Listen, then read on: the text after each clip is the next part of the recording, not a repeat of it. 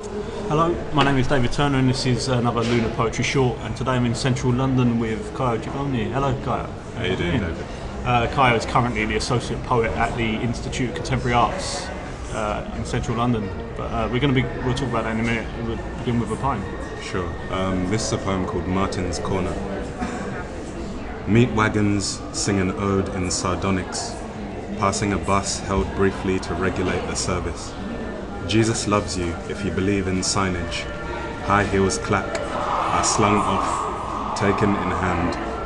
A shawl flicked around Our Lady's shoulders flutters. She speeds up by Londis, past friends pressed against shutters, huddled from the cold, round a zoot, toozed then snuffed by a scuffed shoe. This is the hour when a silver glimpse, likely a phone, is a blade, and a patch of shade must be an assailant. A couple on their second date claim a requisite slow dance in the space where restraint cuts its eyes at recklessness. Their arms charm necklaces, warding off the thought of these limbs round some other neck. The night, years hence, when they'll forget how to want and need in the same breath. Thank you, Kayo. Cheers. How are you doing? Yeah, I'm good, thank you. Yeah. So like I said, you're currently the Associate Poet at the ICA. Yeah. How did that come about? The ICA approached me about a year ago, I suppose. The curator, Juliette Dessau, she emailed me and said, we're looking to appoint an associate poet or associate poets, and would this be something you're interested in?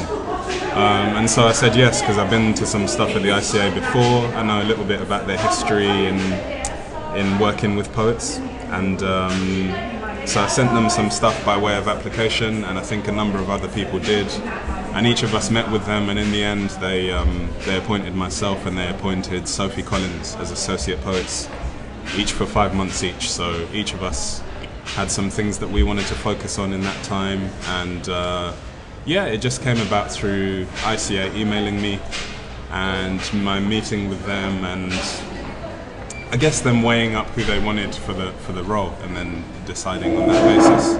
I think the things that I pitched to them that I wanted to do are pretty similar to the things I've ended up doing. I think maybe I might have been too ambitious with it initially, but that's not always a bad thing. But yeah, I'm really, really pleased to be doing it and that it all worked out. Yeah. And what do you personally hope to achieve from this residency? I think and also, as a sub-part of that question, how possible is it to achieve those things as well? Because I don't really know how this kind of residency would work. But, yeah. I think with a residency like this, it's quite open. Mostly my role is to add something to the events program at the ICA. So I'm doing 2 events, one that you've been to already, Poetry and Sound, and then the Poetics of Grime. But I'm also doing a workshop with young people around initiations, which I'm thinking a lot about lately. But I guess contributing to the program is one thing, but then there's also a possibility for writing new work in response to some of the collections and the archive that they have at the ICA, which is really massive. It has a lot of stuff in it around poetry, youth culture, arts, activism, loads of stuff in there. So there's this scope to go into the archive and let that influence me a little bit. And I'm hoping to do some of that and make something, a publication maybe, that draws together some of the work from people that have performed at my events, some new work from the archive and from the collections, and just maybe some commentary or some ideas that I've gained from doing the residency. So what I'm mostly hoping to achieve is just to broaden the program at the ICA in some ways, bring in people that have never been to the ICA before or thought about going but have never gone down there. Bring out some of their engagement with poetry in the past, really.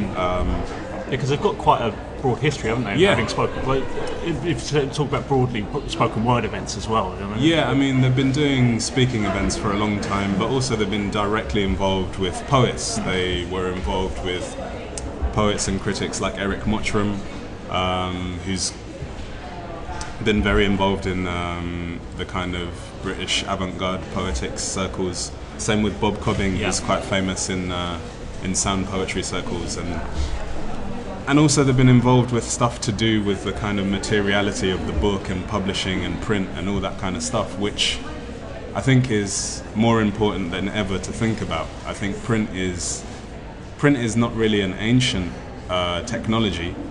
It's relatively new in some senses, but it's already being seen as something really outmoded, and that it's going to be replaced in a few years' time.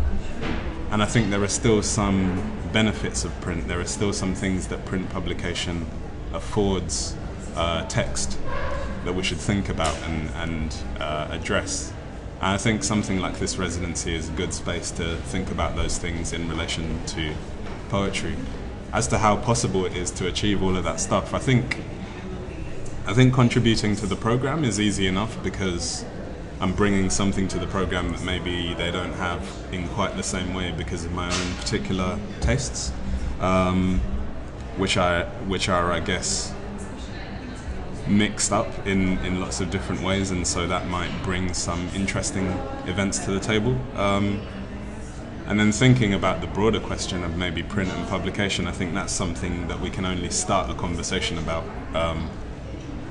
And I think I'm confident we can do that in this time that we have. And what kind of place do you feel that poetry has in contemporary art spaces? I was really surprised to find a place for poetry in contemporary art spaces. I did an event at the Serpentine Gallery. They have a poetry marathon every year, and they have various poetry events throughout the year. And I just didn't realise the extent to which they engaged with poetry, but also the audiences they attract for that. The people who were there weren't necessarily people that I had seen around the London poetry scene, but they were engaged with poetry in a very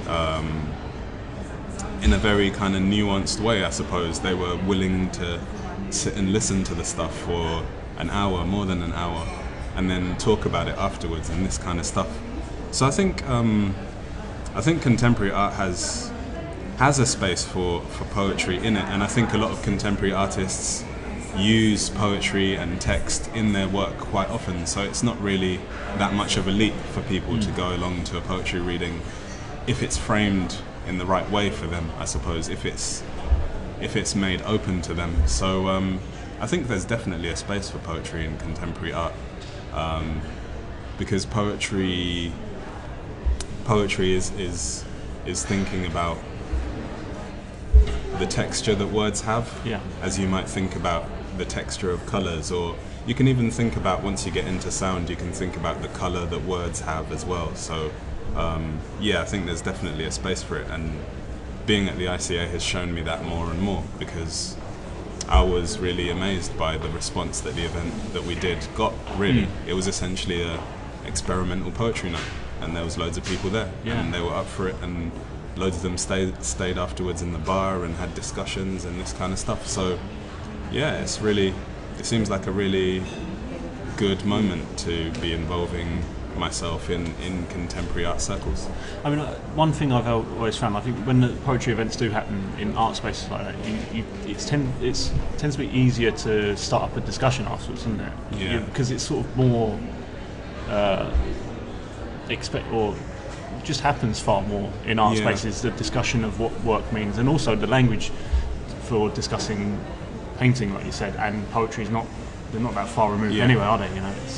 I think there's a certain quality of attention that a gallery space brings, which invites people who are willing to think about things in a more extended way, or willing to have a deeper conversation about things. If you have a poetry event above a pub, already the context is a more social context, whereas in a gallery there's already a kind of layer of analytical thinking that goes into how the space looks and how the program is presented. So if you put a poetry reading or event in there, I think it brings a different quality of attention to things. And so when you come to discuss things afterwards, there's going to be that level of attention there as well. That's not to say you can't get into a discussion after a poetry event at a pub or whatever, but I think the quality of the discussion is different. Not that it's better, but it's just different. No, and it's also, I think it's also important to point out, I think we both agree that it's nice to have those events in pubs and not have the pressure to, sometimes it's good to have both, isn't it? You need to have spaces where you can maybe discuss ideas if you want to. Yeah. And also have nights where you can just go watch, enjoy it, and have a drink or dance afterwards. Chat. We'll talk a bit more about the ICA programming in a bit, but we'll take another reading first. Yeah, sure. This is a poem called "The Colour of James Brown's Scream." This is the title poem of a new pamphlet or chapbook that has just been released. I have known you by many names, but today you are Larry Levan, your hand on the platter in the smoky room of a garage regular's memory. You were keeping When Doves Cry in time as you swing your hips and sweat drips from your hair the colour of James Brown's Scream. King of King Street, we are still moving to the same sound, though some of us don't know it is your grave we dance on. Cutting shapes, machismo lost to the beat, every roadman is a sweet boy if the DJ plays Heartbroken at just the right time for these jaded feet. Teach us to shapeshift, Legba. You must know I'd know your customary shuffle, that phantom limp anywhere, that I see your hand in the abandon of a couple, middle of the floor sliding quick and slick as a skin fade by the hand of a Puerto Rican clipper man who wields a cutthroat like a paintbrush. Let us become like them, a moving ode to sweat, ordering beer in a corporeal language, from a barman who replies by sweeping his arms in an arc, Willy Ninja style. To fix a drink our lips will yearn for, a taste we've been trying to recreate ever since. Thanks, man. Cheers. So, as you mentioned before, you started the series of programs at the ICA with the Poetry and Sound event. Maybe you could explain briefly what the structure of the event and the night, and then we can chat a bit more about how it came about. The Poetry and Sound event was presented in the theatre at the ICA, which is a very big blacked out space. It has a kind of lighting rig above it, and we decided to position each of the 4 poets performing on a different platform spread around the room in a kind of 360 configuration. So I started the night by introducing the first 2 poets and then just opened it out to them. Then partway through I introduced the next 2 poets. And I think having that 360 formation meant that the audience had to kind of keep moving, and it kept it flowing and moving in a way that if you just had a sit down hour-long reading, it wouldn't maybe speak to the kind of acoustical, spatial kind of awareness that I was thinking about in relation to sound, poetics, and just thinking about sound in general. I decided to put on an event under the title Poetry and Sound just because I've been fascinated for a long time by what constitutes sound poetry. If poetry is already using language musically or thinking about the sound of words, what happens when somebody goes deeper into that process and goes just into the sound of a word and leaves its meaning behind for a moment, or goes so deep into the sound of a word that its meaning is lost momentarily. So I was really interested in those poets that are really that are having dynamic engagements with sound, that are musicians as well as poets, that are influenced by music, that are creating performances which have the musicality of words at their heart. I think in poetry, with any writing which is then read out, the easy thing would be to read something which is easily understandable, referential, which somebody can listen to you read and get an understanding from immediately. With sound poetry, you get a totally different thing whereby you almost reach someone's subconscious, it feels like. You might stir some memory that they have that is grouped around a particular sound, or you might remind them of a particular thing, or it might have a very strong meaning for one person which is different for another person, which I think if you only work at the level of narrative and referential meaning, you might lose that process a little bit. So I was really fascinated by how I could bring that thinking around poetry into the events program that I proposed to the ICA. And I mentioned this event, Poetry and Sound, to them, and they were really excited because obviously they've got that history with loads of sound poets in. I think that works really well in a gallery space as well, because it takes you into the realms of performance art and this kind of stuff. So it was just a natural fit, it seemed like, once we had the details sketched out. I think it went really well, and I think I might continue to do some events under the kind of heading of Poetry and Sound, and see where I can take that next, or which avenues I can explore with it. Yeah, it's probably worth mentioning the 4 poets that you invited to the event as well, in case people want to check them out, because they were really it was a great night. I hadn't seen any of them before, and it was really nice. I knew all of their names, but I just hadn't seen them at any events. But. Yeah, so the final lineup was David J, and Amy Evans, and Holly Pester, and Anthony Joseph, and I was just really pleased with the range that we could encompass. David J and Anthony Joseph are both kind of musicians, or they're influenced by musical lineages in hip-hop, in calypso, in jazz, in funk, and Holly Pester and Amy Evans are coming at it from a kind of British avant-garde poetry perspective, but they have a little bit of musical attunement and interest as well. I think Amy is a singer too. She's a choral singer, so it was just a really nice gathering of different voices.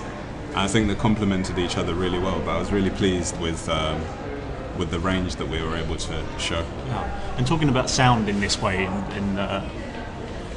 loaded with that kind of meaning, what role does it play in your own writing? I think sound is one of the main things that I draw on in the kind of writing that I do. I think when I'm feeling lost in a piece of writing and unable to find the kind of thread that's going to guide me through writing it, sometimes sound is the thing that pushes a piece of writing through. And what I mean by that is just that there might be something missing, and it might be that a song lyric or something that I listen to reminds me of something which fits into that space. Or it might be that I stop thinking about trying to be referential and go for a more emotive, evocative thing. So I might invoke a sound in that moment and then see what that does. So yeah, sound is really important. In particular, music, I think, is something that always comes back, either quoting lyrics or being inspired by a piece of instrumental music, or being reminded of something by a piece of music. Or I also write songs occasionally, so I'm always trying to be musical in the writing that I do. So sound is always something I'm thinking about. You're always striving for musicality in print as well. Seems to be equally important to you as well. Yeah, I think so. I haven't taken this as far as certain poets, like say Douglas Kearney. He's really amazing in what he does in terms of trying to get a musical feel in the way the words are placed on the page. But I'm always trying to get those echoes and repetitions and things that when you look at them, you'll get a kind of musical effect from the looking as well as the speaking aloud and listening. So yeah, it's always, I never feel a poem is finished in print unless it evokes something of that sonic engagement. We're talking about influences and sort of musical influences. So your next event at the ICA will be Poetics of Grime.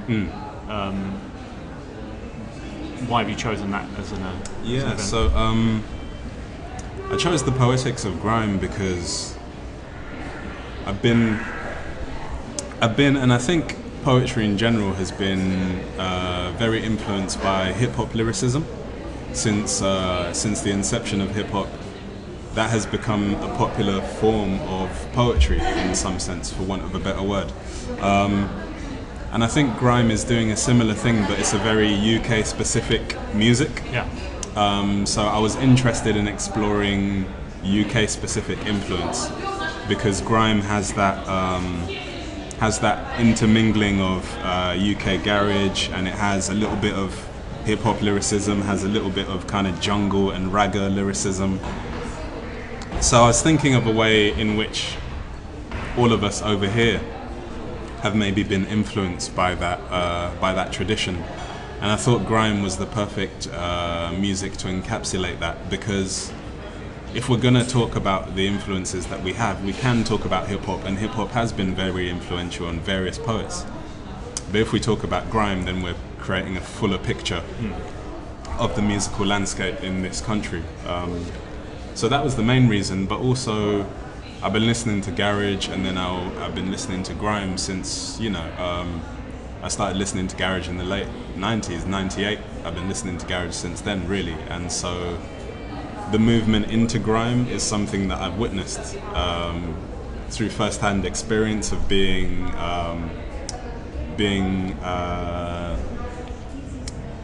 there when like my friends were in ciphers, like battling each other, or being there when people were recording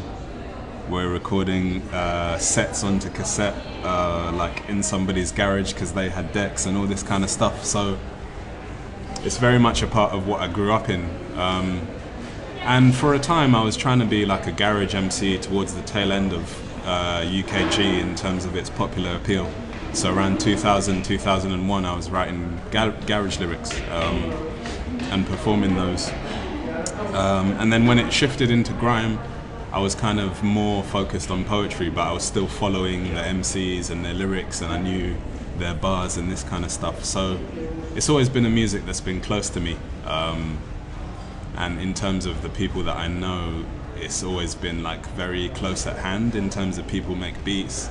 There've been people DJing, there's different MCs. So I think when I start to think about what music has really framed me, it has to be grime. Hip hop has been really important, but the one that has made me feel really like involved and made me feel that sense of ownership is really grime, because it speaks about catching a train to different ends to do a radio set. And like in my mid to late teens I was catching trains to go and do open mics and stuff like that in the poetry sense. So yeah, it spoke about something that I could see when I looked outside, in a way that hip hop, from like I was really big into Mobb Deep.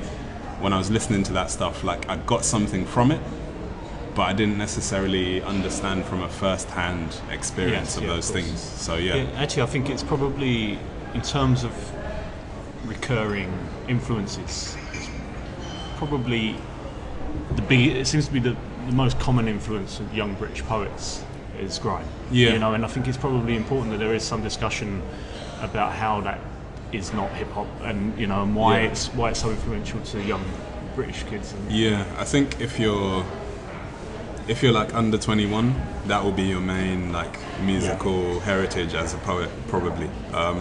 You might be a little bit influenced by like on the other side of things, you might be into like punk rock and indie and new wave and that kind of stuff. But there's always a way in which grime has it sort of served as an umbrella at a certain time for a kind of British identity. I think when Dizzy Rascal broke through, he was representing for a lot of people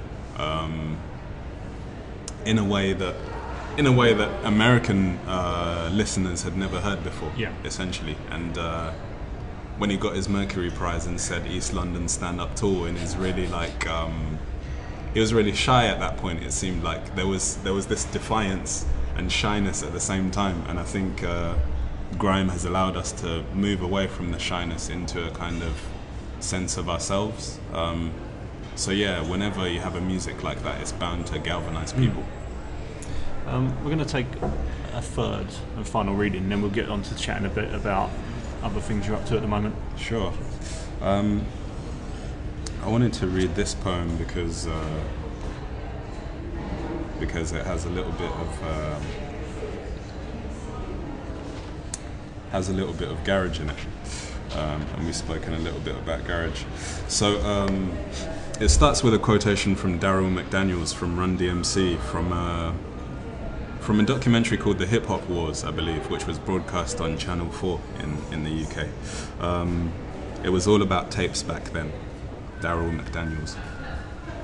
So this is a poem called Self-Portrait as a Garage MC, and this is from the second section. If I could navigate the fuzz of traffic reports, dinner table jazz and topical chat, Magic FM is where, in the stillness between last bell and the latch announcing mum's return to stagnant dishes littering the kitchen sink, I'd rest the red dial of the Sanyo cassette player, bought part exchange from a now defunct branch of Tandy on Wandsworth High Street. Hours lost to the underwear section of Littlewood's catalogue gave way to R&B on E-numbers. Hi-hats, the hiss of hydraulic pistons, snares like tins dropped on tiled floors, all of it piped in from backroom studios, sheds, distant kitchens haunted by teenage DJs hunched over decks, set up next to microwaves or in pride of place on a good table, usually reserved for special occasions. We loved the casual bravado of MCs with 40-a-day voices and too many ladies to big up from last week's rave. Years out of reach, but ours to keep on a TDK cassette, bought 4 in a pack for £1. Most days I couldn't stretch. Pocket money spent on pick and mix, or chipped into part ownership of Victor's dad's latest copy of Escort. I'd plunder my mum's cachet of cassettes for something she wouldn't miss or couldn't bring herself to admit she once loved. Lucky Dubé and Prince were off limits.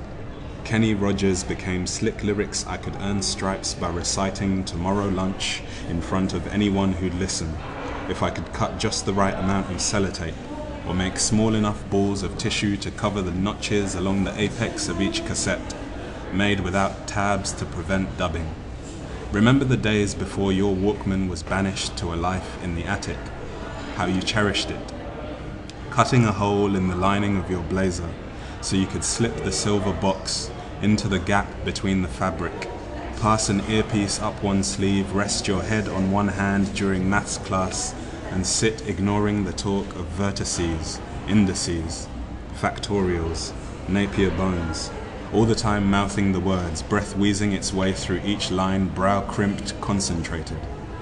Soon I'd used up all the dregs in Mum's collection, and nothing was left save a black TDK, unmarked, without a case. Thinking that it must be something so laughable she couldn't bring herself to catalogue, I lifted it, weighed it in my hand, slid it cleanly into place, pressed the play button, and waited. Thank you very much. Yeah, so what else are you up to at the moment? I believe you're involved with another residency. Yeah, it's kind of been the year of residencies in a strange way. So I've been working with Royal Holloway, University of London, and Counterpoints Arts. Counterpoints Arts are an arts organisation who work with migrant and refugee artists, not only to commission work but also to shine a light on the work that people are doing. They're involved in celebrating Sanctuary. They put that together, and they also put together the Refugee Week conference, and also Platforma, which is a kind of conference where different migrant and refugee arts organizations get together. So what they're really involved in is celebrating artists who break out of the kind of easy tropes around refugees and migrants, people who do a range of different work, people who speak back to where they came from, but also who have created hybrids which come through their heritage and history, but also the present, the art world that they're part of now, having moved. So with Royal Holloway and Counterpoints Arts, I've been working on new writing. I've been working with the students at Royal Holloway. We'll be doing a number of public events. One of them is in April, I believe the 24th or so. It's at Rich Mix it's an event called Literature and Activism, and there's going to be something as part of Refugee Week as well, which is going to be a new piece of writing that I've been working on during the residency. And Refugee Week this year is in the last week, I believe, of June. So I've been really fortunate, I think, to have these different opportunities to work towards my interests, and migration is something that's very key to my poetics, because without migration I wouldn't be writing poetry probably. Coming to live in this country was something that opened out the world of being a writer to me, so yeah, I'm very grateful for that opportunity to do it. I'm also a DJ. I played at the Theatre Royal in Stratford, so my next DJ gig there is March the 11th, I think. So there's always a few things going on. A reading on the 26th of February at the British Library. That's to do with an anthology which was about mapping different spaces in Britain, and the anthology is called Out of Bounds. So yeah, there's loads of things going on. Yeah. And do you have any blogs or? Yeah, so people can follow your work. My blog is called The Train Set Lifestyle, which I've never really explained on the blog, but it's kind of around how most poets get around, because there's this running joke that poets don't drive. I don't know why, but you'd be surprised how many don't. So yeah, The Train Set Lifestyle is my blog. That's http://chingoni.wordpress.com, but Train Set Lifestyle will get you there, or searching my name will get you there as well. Yeah, and I'll put a link to the blog in the description Cool. of the video, so people can just click on and be redirected there. But Nice one. that's probably have to wrap up. But could just go on chatting all afternoon. But thank you very much, Kyle. Cheers. Nice one. I really recommend, if anyone's listening to this and has the chance to come down to the Poetics of Grime event at the ICA, should do that. If not, just check out Kyle's blog. Thank you, Kyle. Nice Cheers. one. Thanks. See you later.